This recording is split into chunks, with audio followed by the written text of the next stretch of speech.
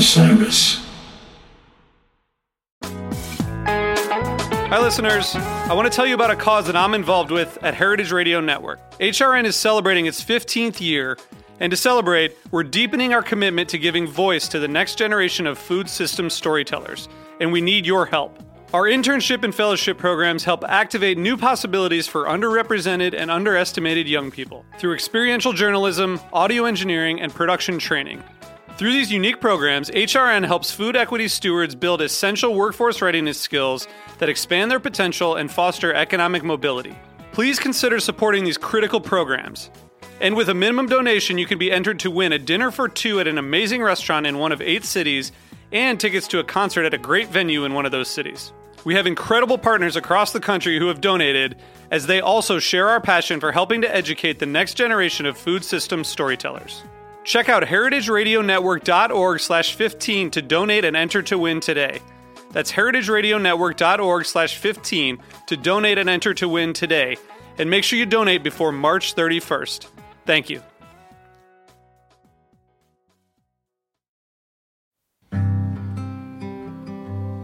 My name is BJ Barham. I'm the frontman, songwriter for the Raleigh, North Carolina band American Aquarium. And I try to affect people with words. That's what I do. Another night, couldn't sleep a wink. I might have had too much to drink. I know exactly what you think. You don't have to tell me.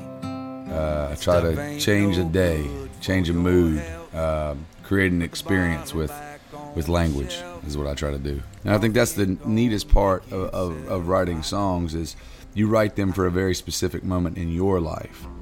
But if you do it well enough, people can apply it to their situations and their loss and their trauma.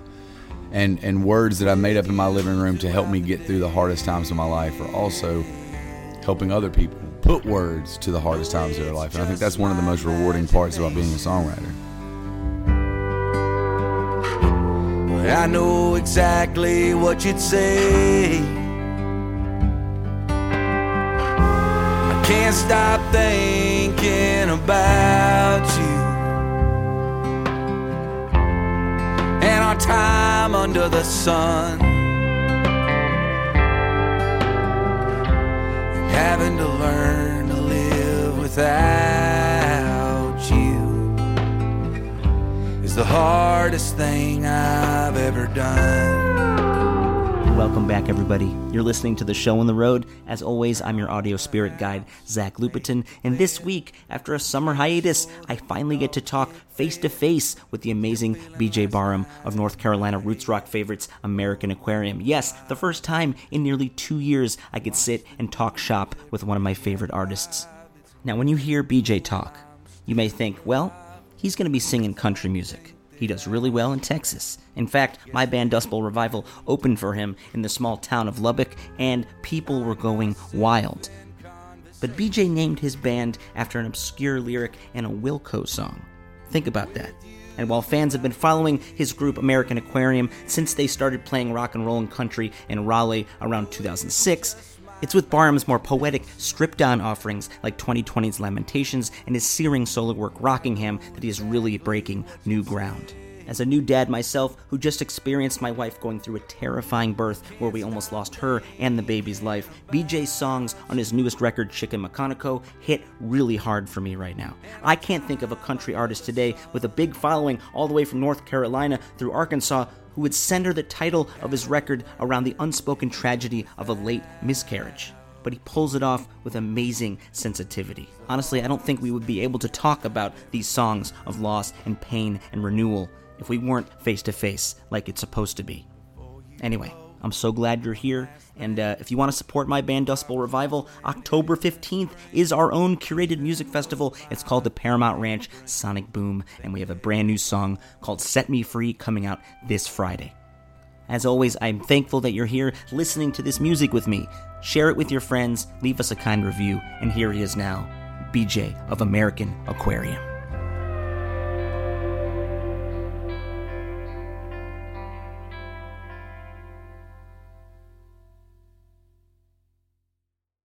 We sparked something here once, Who's to say we can't do it again? They say Hemingway once slept here, and if the world was flat, maybe this is where it ends. Will you please, for the radio audience, tell us where we are? We are in Los Angeles, California, West Hollywood to be exact. We are at the historic Troubadour on Santa Monica Boulevard. This is a momentous day for the Show on the Road. We've been on the air in some form over 4 years, but this is the first official in-person interview since the pandemic. I feel good about that. I feel good. Yeah, I've done my share of Zoom interviews, so these almost seem like we're doing something wrong. I enjoy it.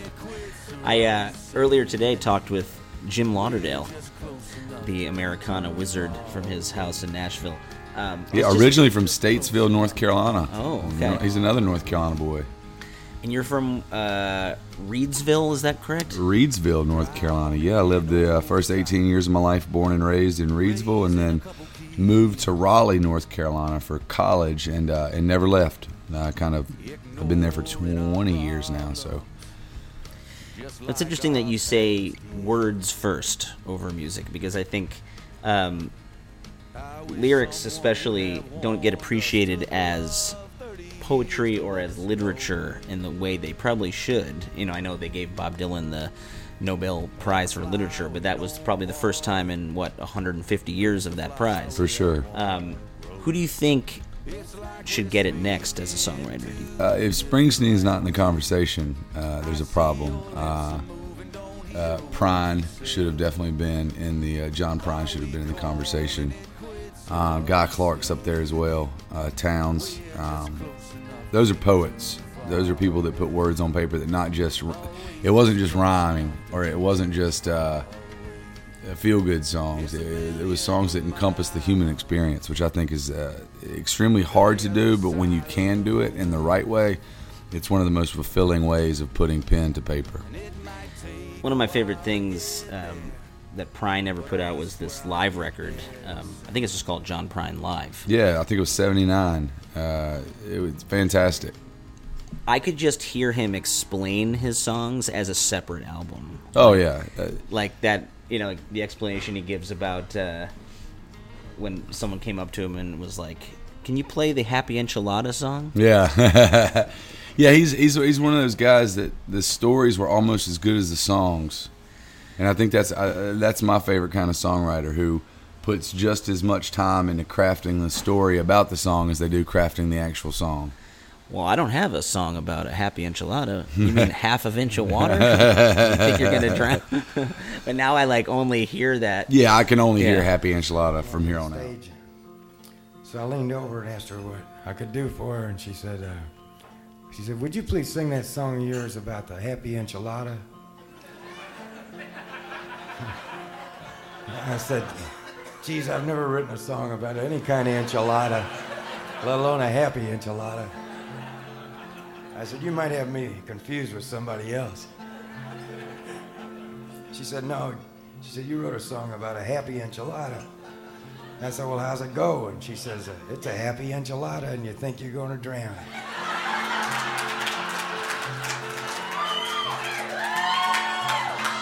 I said, "I'm glad you like the words." That's the way that the world goes round. You up one day, the next you down. It's a happy enchilada. You think you're gonna drown. That's the way that the world goes round. That's the way that the world goes round. That's the way that the world goes round. So your newest record, Chickamauconico. Close. Did I almost get it? So close. Chickamauconico. Okay. Chickamauconico. Say it 10 times fast at home. Trust me, once I had to figure out how I was going to fit it into a song, I had to slowly count out the syllables and kind of over-pronunciate just so I could have it down. Was it a life-saving kind of fort kind of thing in the Outer Banks? Yeah, it was one of the very first Coast Guard stations before they had the U.S. Coast Guard. It was a life-saving station off the coast. So we have these things in North Carolina. No other state has them. We call them the Outer Banks. It's a group of barrier islands that go around the entire state. And there's a road that leads through them all now, like bridges and all that good stuff. And that's the Outer Banks is hold on one sec. They're testing out the speakers here at the Troubadour. We got some static going. Everyone loves sound check. And by loves, I mean tolerates and withstands. And we're back. But yeah, it's a group of barrier islands on the outside of North Carolina, and it's, like I said, it's one of the only places in the country where it occurs. And the town used to be called Chickamauga. It's where the Chickamauga Life-Saving Station was. And in the late 60s and 70s, the United States Postal Service decided that Chickamauga was, 1, too hard to pronounce, 2, too hard to spell, so they changed it to Rodanthe, North Carolina. So if anybody's ever been to Rodanthe or Waves or Salvo or any of the northern tip of Hatteras Island, right, that is where Chickamauga was historically. Now, folks who've seen you with the full band know obviously that you guys do some pretty heavy-hitting country rock and roll, but I think some of your most meaningful records for me, like Lamentations, are these stripped-back records that, put your stories front and center.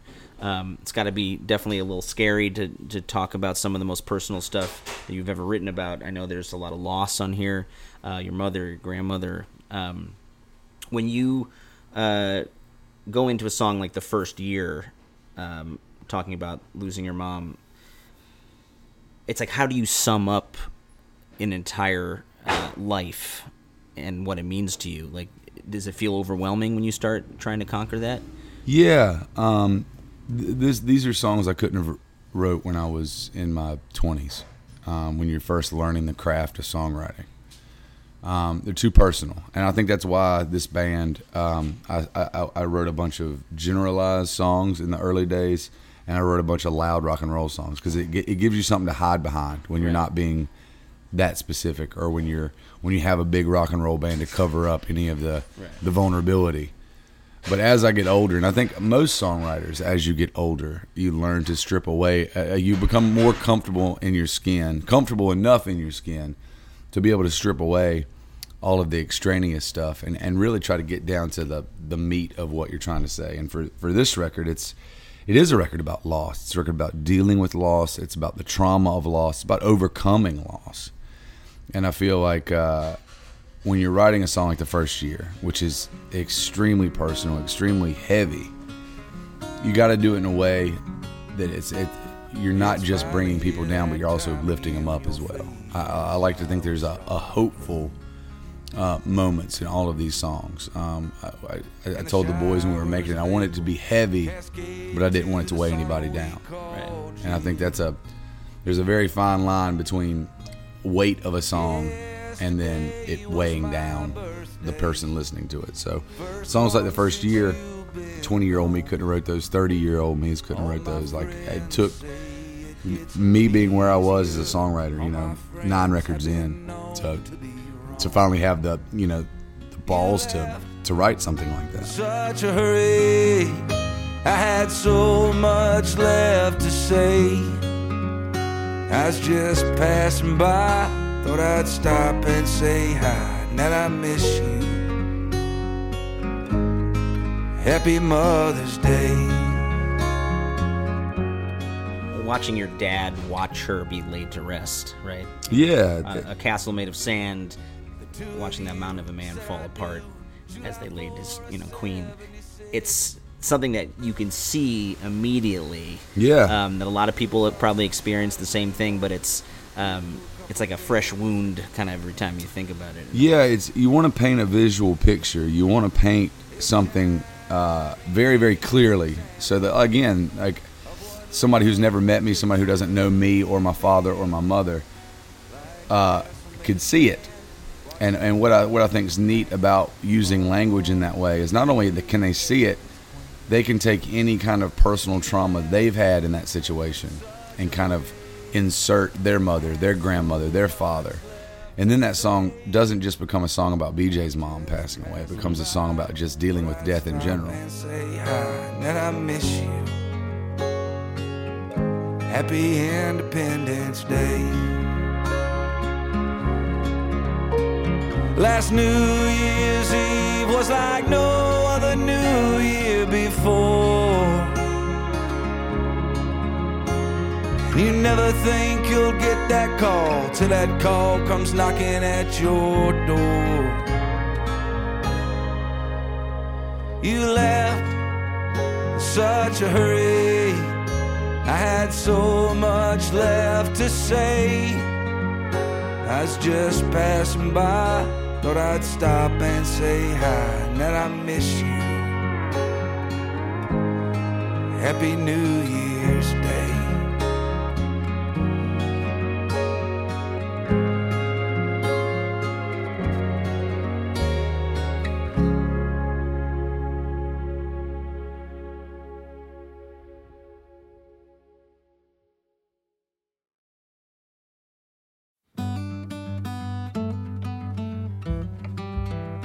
I'm not sure if you know him personally or you've played with him, but there's a lot of parallels for me on this record with the record that Steve Earle put out about his son and working on songs that his son wrote.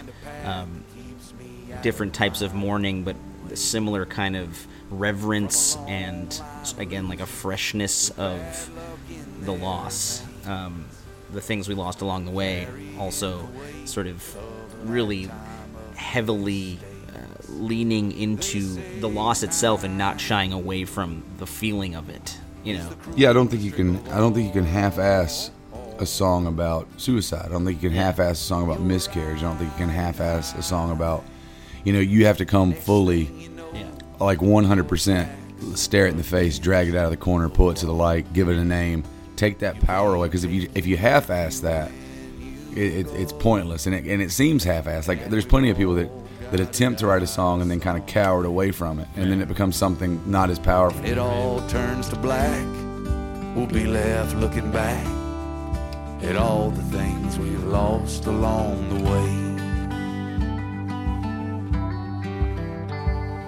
way. It's a razor-thin line between what's wrong and right, and the dark road doesn't seem so dark if you've never seen the light. Wish I'd learned to let go, like a bird upon the breeze, back before I learned to say no to the things that brought me to my knees.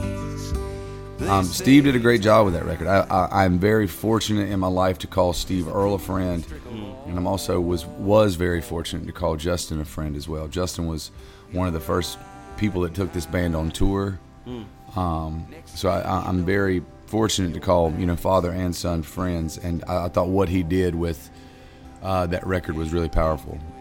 I think your ability to keep sort of a sense of humor and see the bright things in your life amongst the darkness is definitely the most powerful thing on this record for me. You know, little things probably means more to me now as I'm a dad now. I have a 6-month-old. For sure. And my daughter does this thing now where she shakes her head back and forth, like almost like Stevie Wonder at the piano. Very nice. She's like bopping back and forth to an invisible song in her head. What is the most specific bizarre thing that your kids do?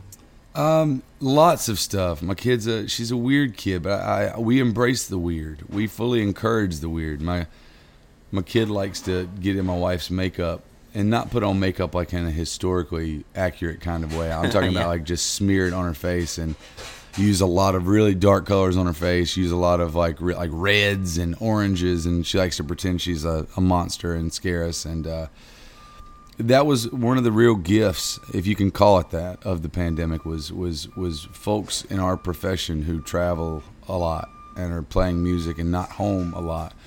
We're kind of forced to be home, and I know some of them didn't take it well. Some of them didn't enjoy being off the road. Right. Some of them didn't enjoy that nightly, not having that nightly transfer of energy. Right.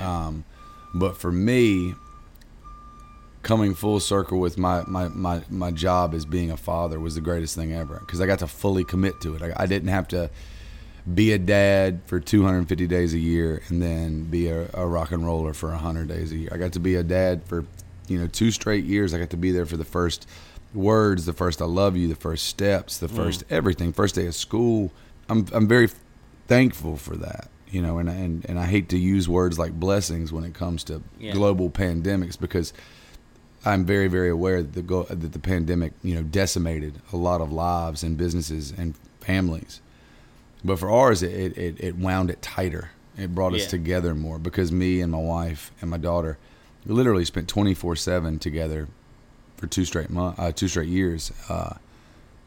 And I'll always look back on that time as, I won't ever look back and say, oh man, I didn't get to tour, or I missed, we didn't get to do any shows on that Lamentations record. I'll always look back on that time and be like, man, that was 2 years where I got to be home. Nobody got to it was uninterrupted time with my kid. And I really, truly put in perspective of father first, musician second. Because before the pandemic, I was trying to 50-50 it, and it was a 1A, 1B kind of thing. And now it's very clear what my role in this life is, and it's to be a father, husband first, and then a musician second. I was standing in the kitchen doing the dishes we left from the night before, and she walked in with a gap-toothed grin, roaring like a dinosaur.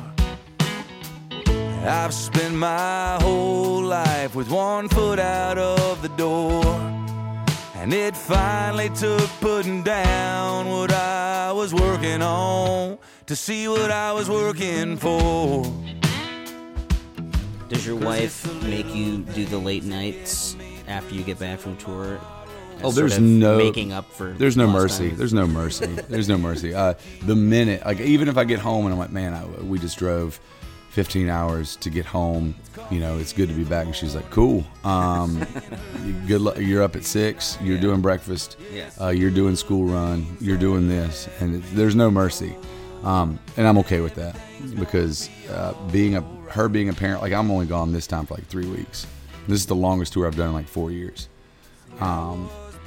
And she's full time in it. She's mommy and daddy when I'm gone. Dad just gets to pop up on FaceTime a couple times a day and check in and tell some jokes and see how the kid's doing. But she crushes it. So when I'm home, I'm fully okay with taking the reins and being the parent. And now I'm just a father and a husband who knows his way around a microphone. 'Cause it's the little things that get me through till tomorrow.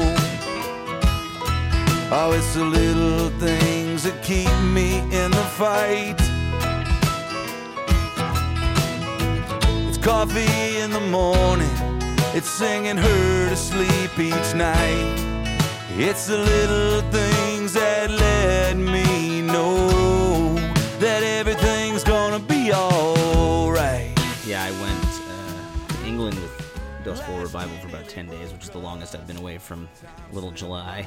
And I was still kind of jet lagged, and I was sort of hoping that maybe we could start the transfer of dads doing every late night the next day. Good luck with that. My wife was like, no, I'm out. Yeah, it's if you're there physically, tapping in, you're present. Dad, you're tapping in. It's like you shouldn't have came home. You should have gave it a day. You stayed in the hotel, had a tire blowout, make something up. But if you go home, once you're back in it, it's tag team. What is your daughter's response to your music? She likes it. Is she over it, or is she She likes it. She thinks it's really cool what Dad does, because my daughter tours with me a lot. She's not on this tour, but most of the tours in her lifetime, she comes with me, her and my wife. And so she understands that Dad plays music for a living. She understands that Dad sings songs to strangers for a living. She loves the band, and the band is so good with her. I'm very lucky to have a group of guys that fully embrace having a toddler on the road. They let her play their instruments, and when she wants to stand in front of the band and scream songs, they play behind her. I don't know too many 4-year-olds who have that good of a band playing behind them, so I love it. One day I'm sure she'll be like every kid, it's like, my dad's lame. Yeah. No matter how cool your dad is, Yeah. every kid goes through a, man, my dad's lame. And so I'm waiting for that to happen. But right now I'm still the cool dad that plays like rock and roll music. Yeah, the song that I'm putting out is sort of about her, really, about when she's being born. And it's hard not to write about that stuff when you're writing. We're putting out this music video with her and my wife in it, which we've never done before. And I was like, oh, well, we'll do a little, Instagram reel, just a minute of me playing the song at home to her. And she was just like not having it this morning, She's like, look, I was really cute in the music video, but like I'm really into this avocado, and I am really angry that you're trying to play this. Yeah, song I'm not right trying now. to get on that reel. Yeah. I was like, we just need a minute. How about a minute? She was like, no. It was pretty funny. But you started this American Aquarium back in 2006. Why name it after the Wilco lyric? One of my favorite Wilco songs. Of all time, that record changed my life. That record came out my senior year in high school, and it taught me that you could still be very much a country band and not sound anything like a country band. Mm-hmm. It taught me that. It opened my eyes to, I guess, what would later would become the all-encompassing umbrella of Americana. But it taught me very early that like you could write songs, and then they could still be very much rooted in American roots music, but also sound like Radiohead. Mm-hmm. I thought it was the coolest thing in the entire world. It was like this light bulb went off that like, as long as the storytelling is out front, as long as there's this narrative that kind of runs through the song, you can do anything sonically. Mm-hmm. And Wilco still pushes the barriers of that to this day. But it changed my life. And so when it came time to name the record, that line always was intriguing to me. I'm an American Aquarium drinker, I assassin down the avenue. Mm-hmm. Thought that was one of the... I still don't know what the fuck it means. Yeah. But it was enough to move me to name my band after. And, once you name the band and put out a record, there's no changing the name of the band. So for better or for worse, we're stuck with it. Well, I think the use of poetry and electronics with a country rock band is what makes Wilco so special. And that, the record also probably one of my all-time favorites, that and Summer Teeth, because it showed that you could have a band with almost like no limits sonically. Exactly. There was no box to fit in. Once you break outside of the box, then you realize that the box is just a construct. The song off Burn, Flicker, Die, which is maybe your album that put you on the map, which I love, Lonely Ain't Easy, again, feels like an old country song that you maybe heard on a jukebox in a lonely bar somewhere, but that you create loneliness as this character, right? That is always kind of lurking in the background, and that she's almost like a friend and an enemy in a way. Yeah, just personification of emotion. That song started as almost just an exercise in that, taking this emotion and bringing her to life. That record changed my life. That record was, it always helps when Jason Isbell produces records. I've learned that if you're ever looking to break through in the Americana world, get Jason Isbell to produce your record. That's our secret. How did you first get in touch with him? Me and Jason connected shortly after he left the Truckers. We became friends, opened up a bunch of shows, acoustic for him. And then we realized that we both liked to drink, and we both liked to shoot pool, and we both liked songs. And so in 2012, my band American Aquarium was coming to an end. We'd been touring for 6 or 7 years and going nowhere, and we were finally getting ready to hang it up. And he's the one that kind of talked us into staying the course and recording this record. Like, we didn't have the money to make a new record, but he brought us down to Muscle Shoals, Alabama. And there was a studio directly across from his house that we used, and we recorded Burn, Flicker, Die. It was supposed to kind of be a swan song, and it's kind of ironic that the record about us failing in the music business is the record that saved our band. It was like somebody flipped the light switch. Like, shows started selling out immediately. And then about a year after we made that record, Jason got sober, and put out Southeastern. And then his trajectory changed. It was crazy to watch because, you know, we opened up those first few shows of the Southeastern tour, and it was just like we all knew something was coming. We're like, oh, this isn't going to be like a normal Isbell record. This is getting ready to blow up. And so lucky for us, when people were finding Isbell, they were looking back and, you know, what else has he worked on? And there's this band called American Aquarium that he produced a record for. And I think us and Josh Ritter are the only two people that can kind of claim that, you know, Isbell produced our records, which if that's the company I got to keep, Josh Ritter and Jason Isbell, I'm okay with that. She took all the Beatles, she took all the Eagles, she took all the Stones, and lonely ain't easy, and lonely ain't kind, and lonely won't leave me, she's a good friend of mine.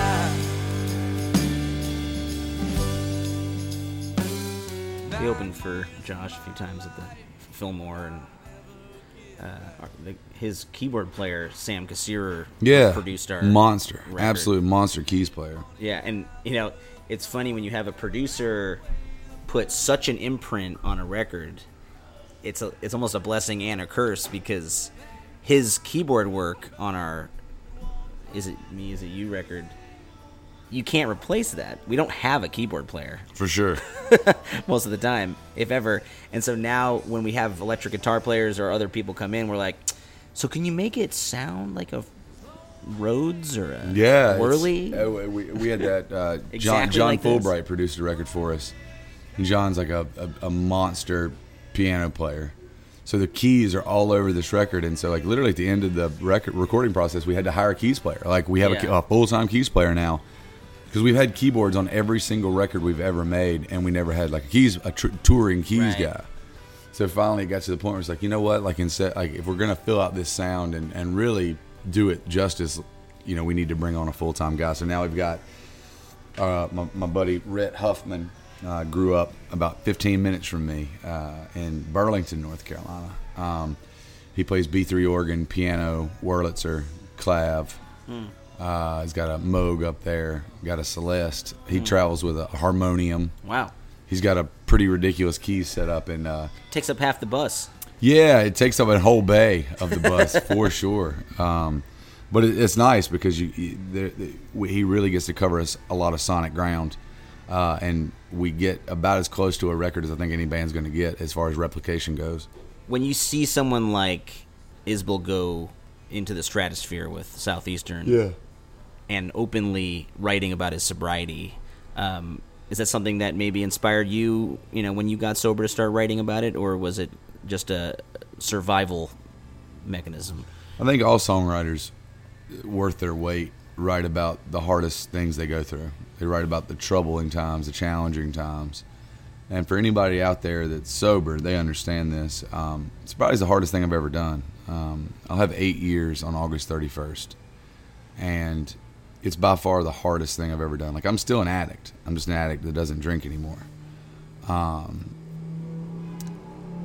Writing about, I think any writer, especially when people go through sobriety, when you overcome something that big, you can't help but talk about it. It can't help but become part of your personality. It can't help but become part of your story. Right.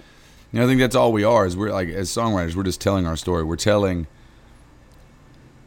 what we know. Right. Like you know, and we all make missteps, but we're giving to the best of our knowledge how to get through these situations, or at least how we got through these situations. And so I think anybody that writes songs that gets sober has one of those life-altering events where things you get better. Right. I think it would be a disservice to the listener if you didn't talk about it. I think it would be a disservice to the listener if you didn't write songs about it or discuss it or openly try to let people know where you're standing. You know, I think it comes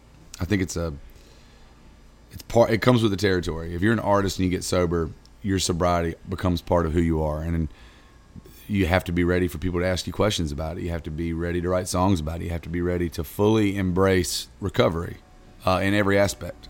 You have the song, 6 years come September on Lamentations. Yeah. Do you feel like even from then to now that you see your sobriety in a different light? Does it like kind of evolve? For sure. Different ways. Not a lot. Like, the big change for me was 14 to 15. 2014 is when I got sober. 2015 was when I realized that it was not just a phase. 2015 was when I realized that, like, there was no going back to drinking. There was no... I'm just taking a break. Yeah, I'm just trying this on, see if it fits. Once you get past 6 months and you start seeing the changes, you feel better, you look better, your relationships are better, your friendships are better.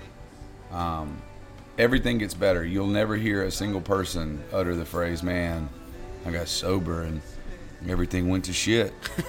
You know, it seems like there's always an uptick. There seems like there's always a dose of positivity when it comes to sobriety. And so once you start seeing those and you realize that you don't want to go back. Like, I don't think it's a coincidence that my band started finding success when I got sober. When I stopped getting in my own way. When I learned how to step out and stop tripping myself. The band finally took off. I wish somebody to slap 22-year-old me and be like, "Dude, if you're going to make it in this business, like, you can't do it drinking and using." Because I like to think I would have listened, but I probably wouldn't have. It takes crashing and burning to realize it. Well, there's something about country music lore that almost like requires you to like go through some sort of gauntlet, you know, and it's sad because a lot of folks don't make it out. I was getting ready to say, like, I do think it's part of our prerequisite for our career is everybody, you know, sex, drug, and rock and roll. Everybody. I mean, look at Justin Townes Earl. It's like he didn't make it out. Yeah, I think a lot of fans think that, like, if you're going to be a real rock and roll band or a real country band, you have to live it. And trust me, we lived it. But like you said, not everybody gets lucky enough to get out of the grips. A lot of times that once that stuff gets a hold of you, it doesn't let go. And I consider myself extremely lucky. You know, 8 years in to my recovery, looking back, it's like I've got a lot of friends that I've lost because they didn't get out, or they couldn't say no, or they didn't have that kind of support to get away from it. So These days things don't come easy. It's all I can do most just to keep it between the lines. If I'd have done a better job of listening, the two of you would still be mine. And being a Southern artist, I mean, I think you're always taking a risk by being pretty,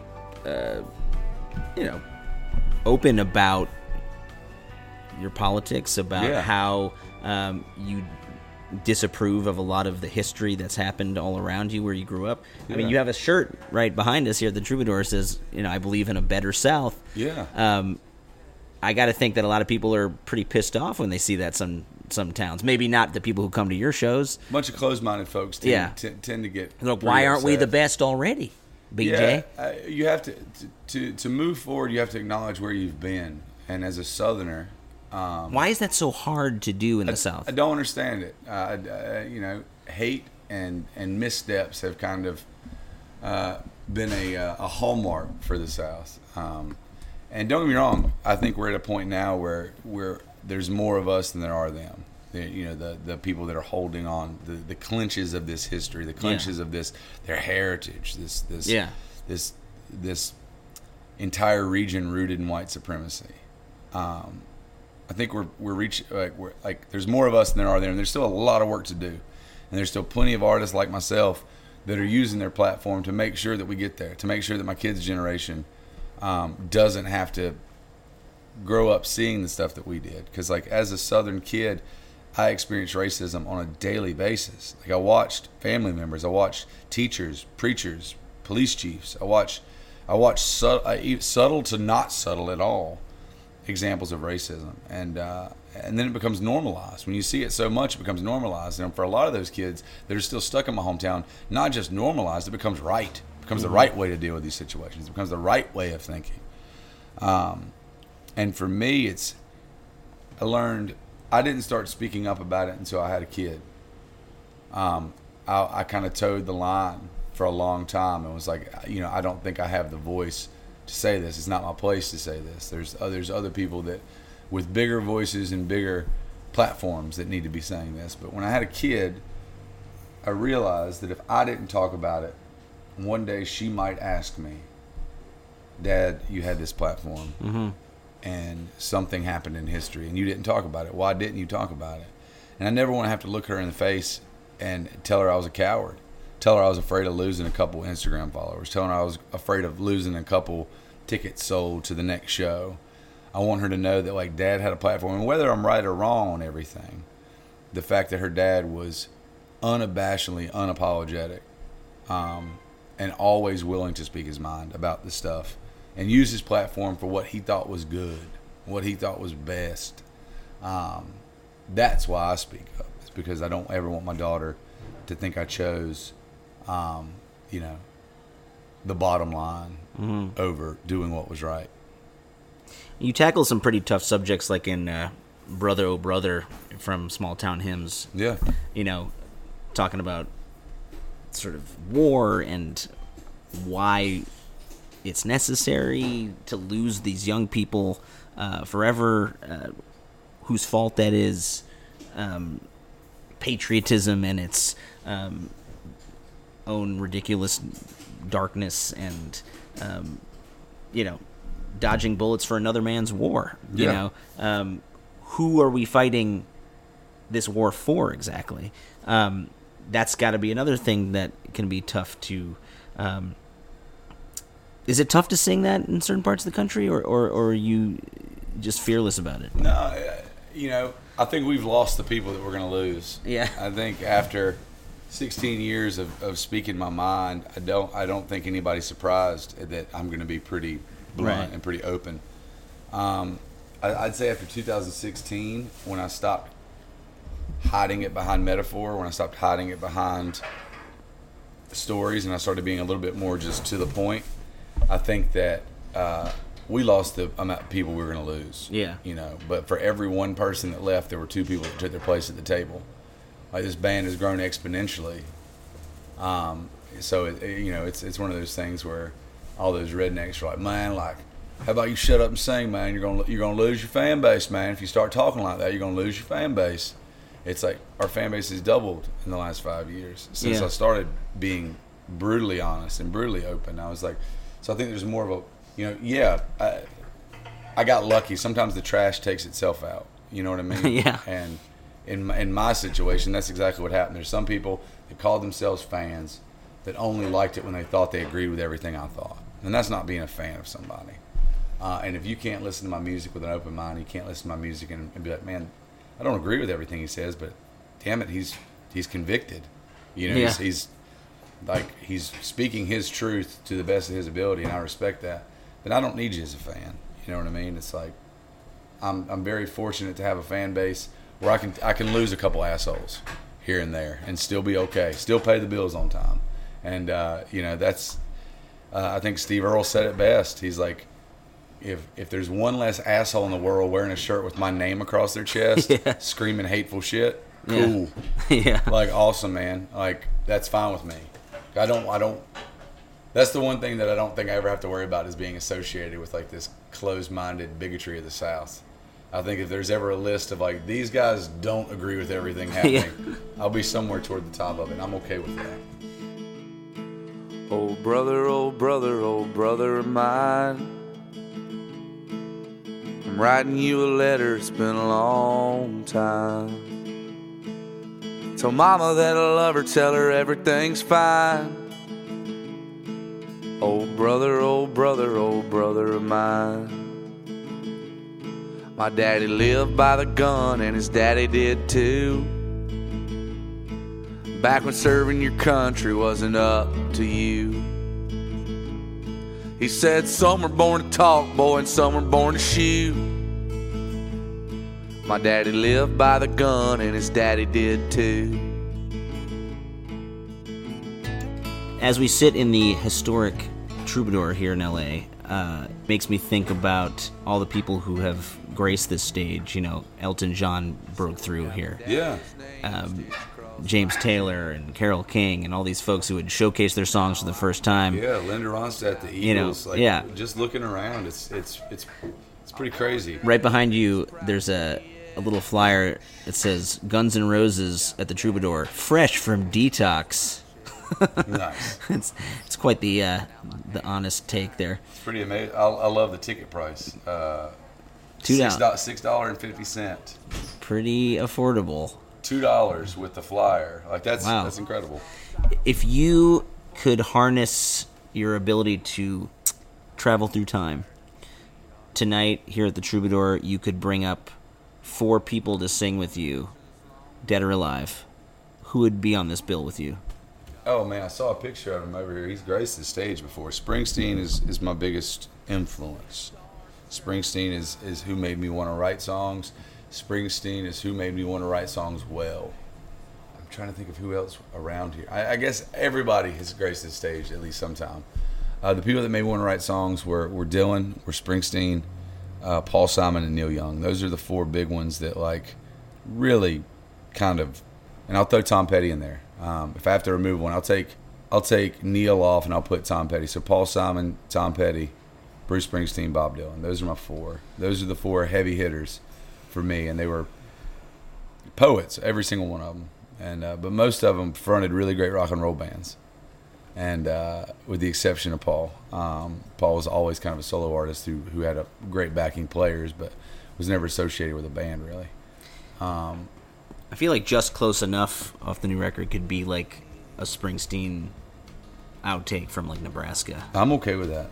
You can say that all day. Put that in writing and get a publication to print it, and I'll put it in the one sheet right now. I'm proud of that song. I wrote that song with Lori McKenna, who is one of the most decorated songwriters of our time. Real honor to write that song with her.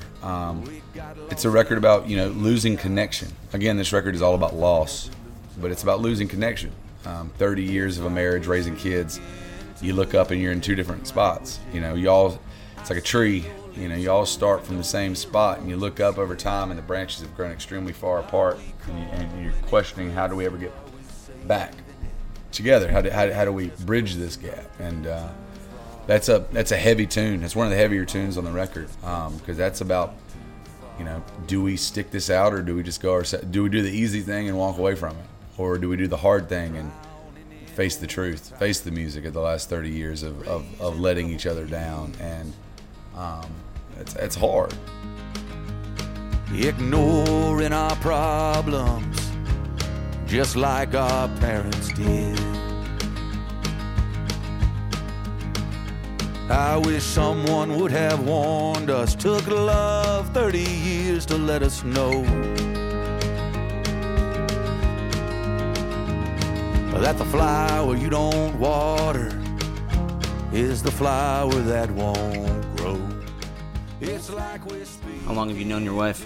Me and my wife have been together for going on 12 years now. So, and we've been married 8 come December. So we have traversed our share of storms over the years, but we're stronger for it. There's a resilience that comes with battle-tested times, And me and my wife have made it through a lot of the stuff that usually decimates couples and relationships, and we've come out on the other side of it stronger for it. My wife is the rock for me, and I know that sounds cliche, but every day, if there's anything wrong with the day, I talk to her about it, and she somehow gets me above it. She somehow pulls my head above water. She's 2,300 miles away right now, and can still bring me right out of the darkest, deepest hole. And it's pretty amazing how one other person has that much effect on your life. How do you keep any romance alive when a little kid is running through the house? I'm asking as a new dad because I don't know how I'm going to do this. You have to make time for it. You have to be conscious of it. You have to realize that that's just as important as raising a kid, or just as important as paying the light bill, or just as important as eating a couple times a day. If you want things to grow, you got to feed it, and same thing goes for that. It's being a parent is exhausting. Being a parent is time consuming. Being a parent sometimes pushes the connection between the husband and wife further apart. But, at the end of the night where you have that hour or 2 hours without a kid, it's about really doing everything you can to ask the other one how they're doing. How was your day? I know we spent all day together, but we didn't get to talk. How was your day? Anything you want to talk about? Like, what's on your mind? And I've learned that just simple stuff like that can completely change the course of an evening. I feel like the song "Luckier You Get" off Lamentations maybe doesn't cover that directly, but I think it's realizing, but you really need, the partners in crime to get you over the hump. For sure, luckier you get is just that. It's kind of a mantra my dad used to tell me. It's tattooed across my chest. It just says, "Work hard, get lucky." Like luck is something that is manifested. I used to get mad when kids would hit a shot in a basketball game and I'd lose, and I'd say that kid got lucky, and my dad would have to explain to me, like, that kid didn't get lucky. That kid prepared more than you did, and when the opportunity came, he was ready for it. Luck is the intersection of hard work and opportunity. That's all that is.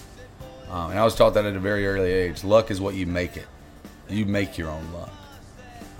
Being ready for those situations. And don't get me wrong, you still have to get lucky. There's a lot of better writers, better singers, better looking human beings that aren't successful. So I consider, like, in this line of work, it's not just about being good and working hard. Like, I got a couple lucky breaks, i.e. Jason Isbell producing my record before he was international folk hero Jason Isbell. Right. He produced our record when he was still just the guy that got kicked out of the drive-by truckers. That's lucky. But that song it's kind of a mantra for our band. It's, keep your head down, keep your feet moving, and good things only come to when you do that. When you're working hard to try to be better, only good things happen.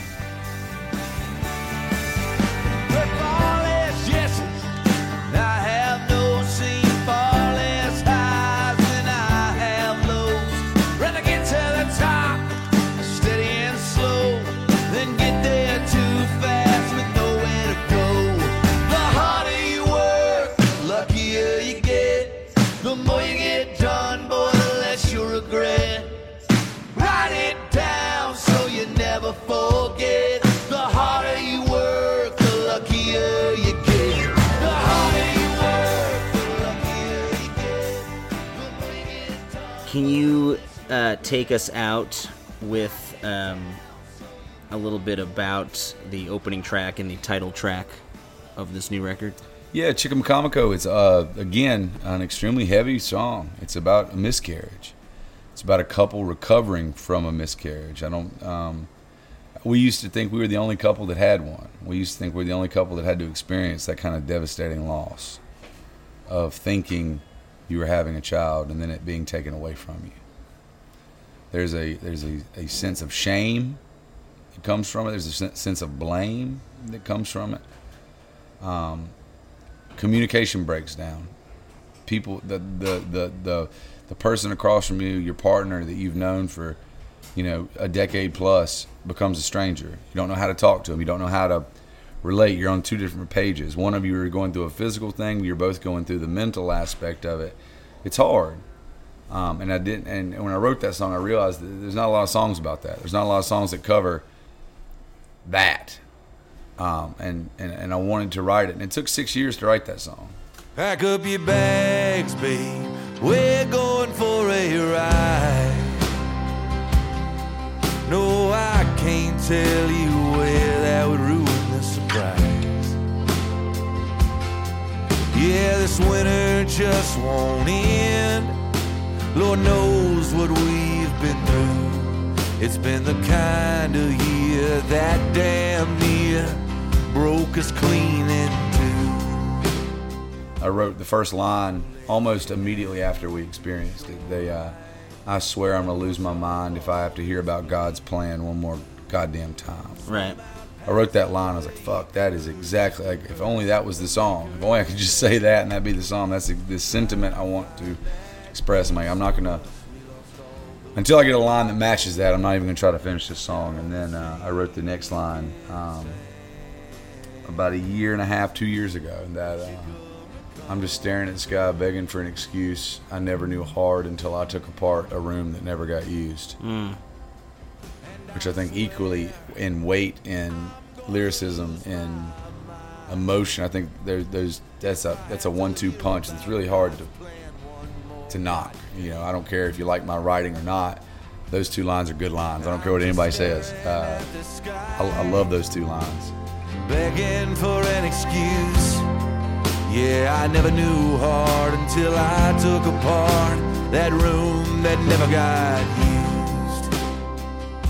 And once I had those 2 lines, that's when I started trying to write the song. And then when me and my wife went to Chickamaucomico, I always do a writing retreat, so we'll go somewhere for a couple weeks. And my wife and my daughter will go like to the aquarium and go play on the beach, and then I'll hole myself up in the basement of whatever rental property we have, and I'll write all day. And then once I realized like the story, this couple going to the beach for the weekend to try to reconnect after a miscarriage,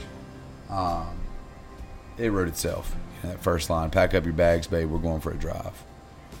Yeah, it feels like a very cinematic song for me, where I can kind of get in that car with you guys and feel the, you know, it's like that unique thing where you're trying to be happy in a beautiful place, but there's a weight on both of your backs. There's an elephant in the room. Yeah. And that's what that song's about, is this last ditch effort to try to get over that hump.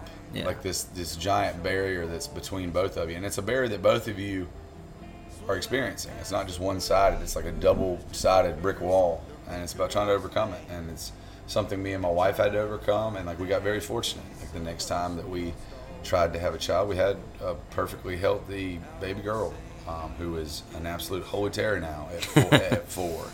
So that, you know, I wanted to write a song for people experiencing, because like I didn't have a song to turn to in that time.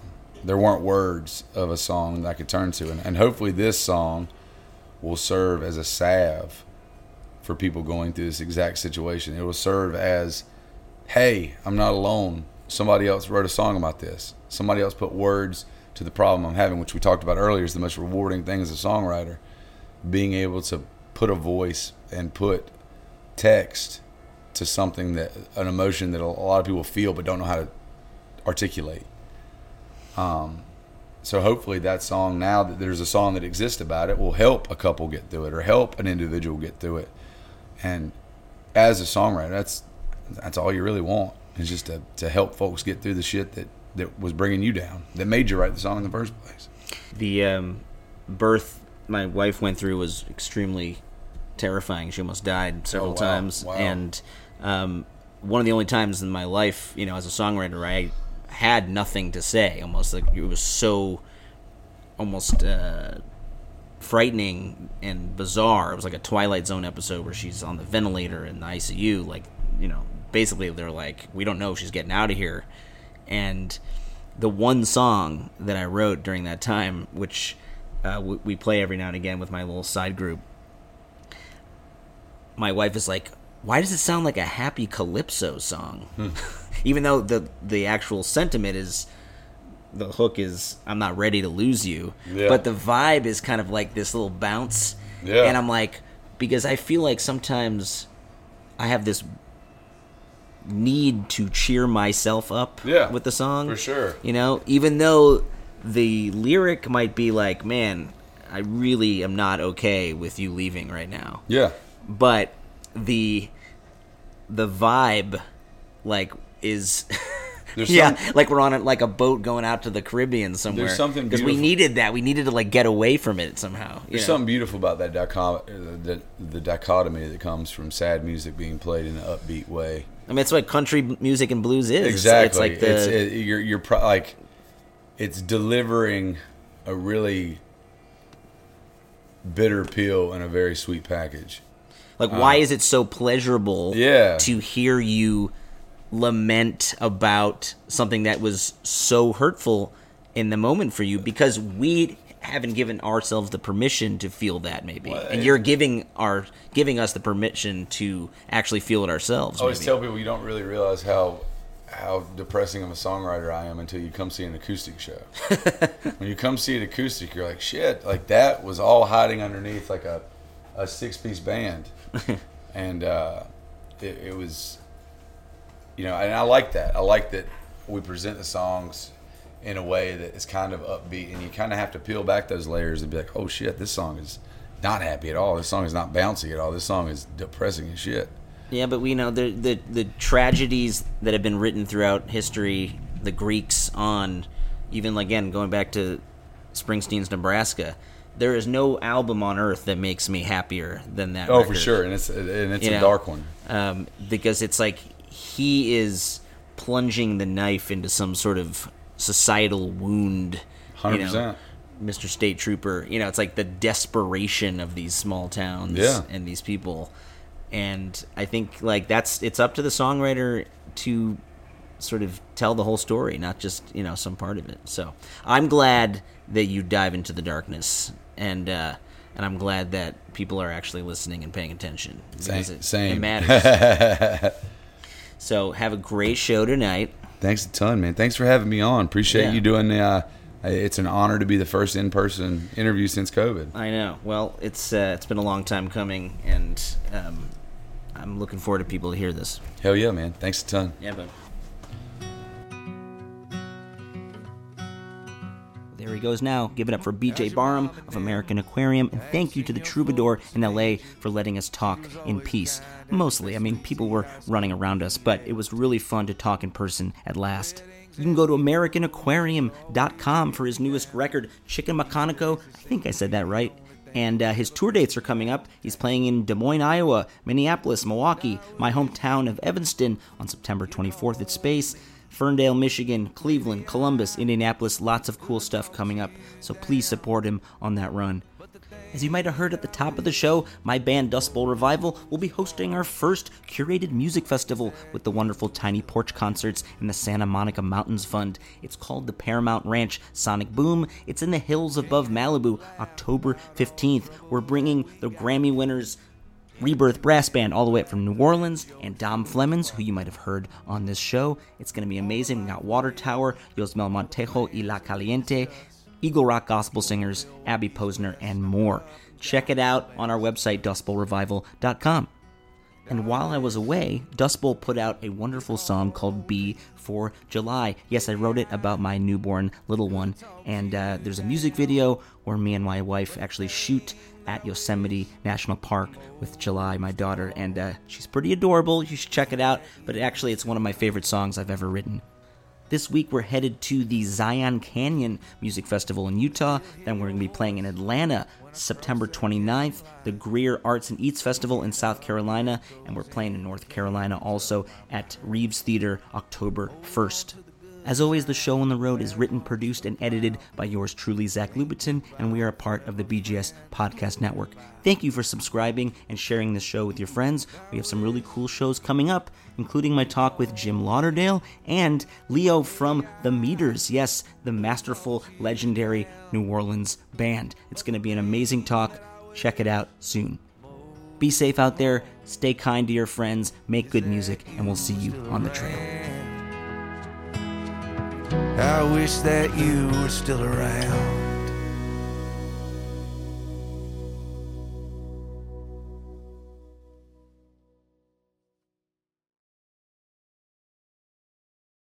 One Hit Thunder is a podcast where we both celebrate and have a good laugh about bands and artists that had just one hit that we all know. Each week, we're joined by a guest from the world of music or comedy to learn more than you ever thought you would about some songs that you can't forget. And we decide if they brought the one-hit thunder or were nothing more than a one-hit blunder. Look, if you listen to the show, you're probably going to laugh, and I guarantee you're going to crush next time the bar has music trivia. Tag Team, Jane Child, Meredith Brooks, Looking Glass, Sean Mullins, Eiffel 65, EMF, Crash Test Dummies, Crazy Town, Chumbawamba. We have hundreds of episodes in our back catalog and a new episode each week, so pass the Dutchie, make sure you're connected, and subscribe to One Hit Thunder wherever you get your pods.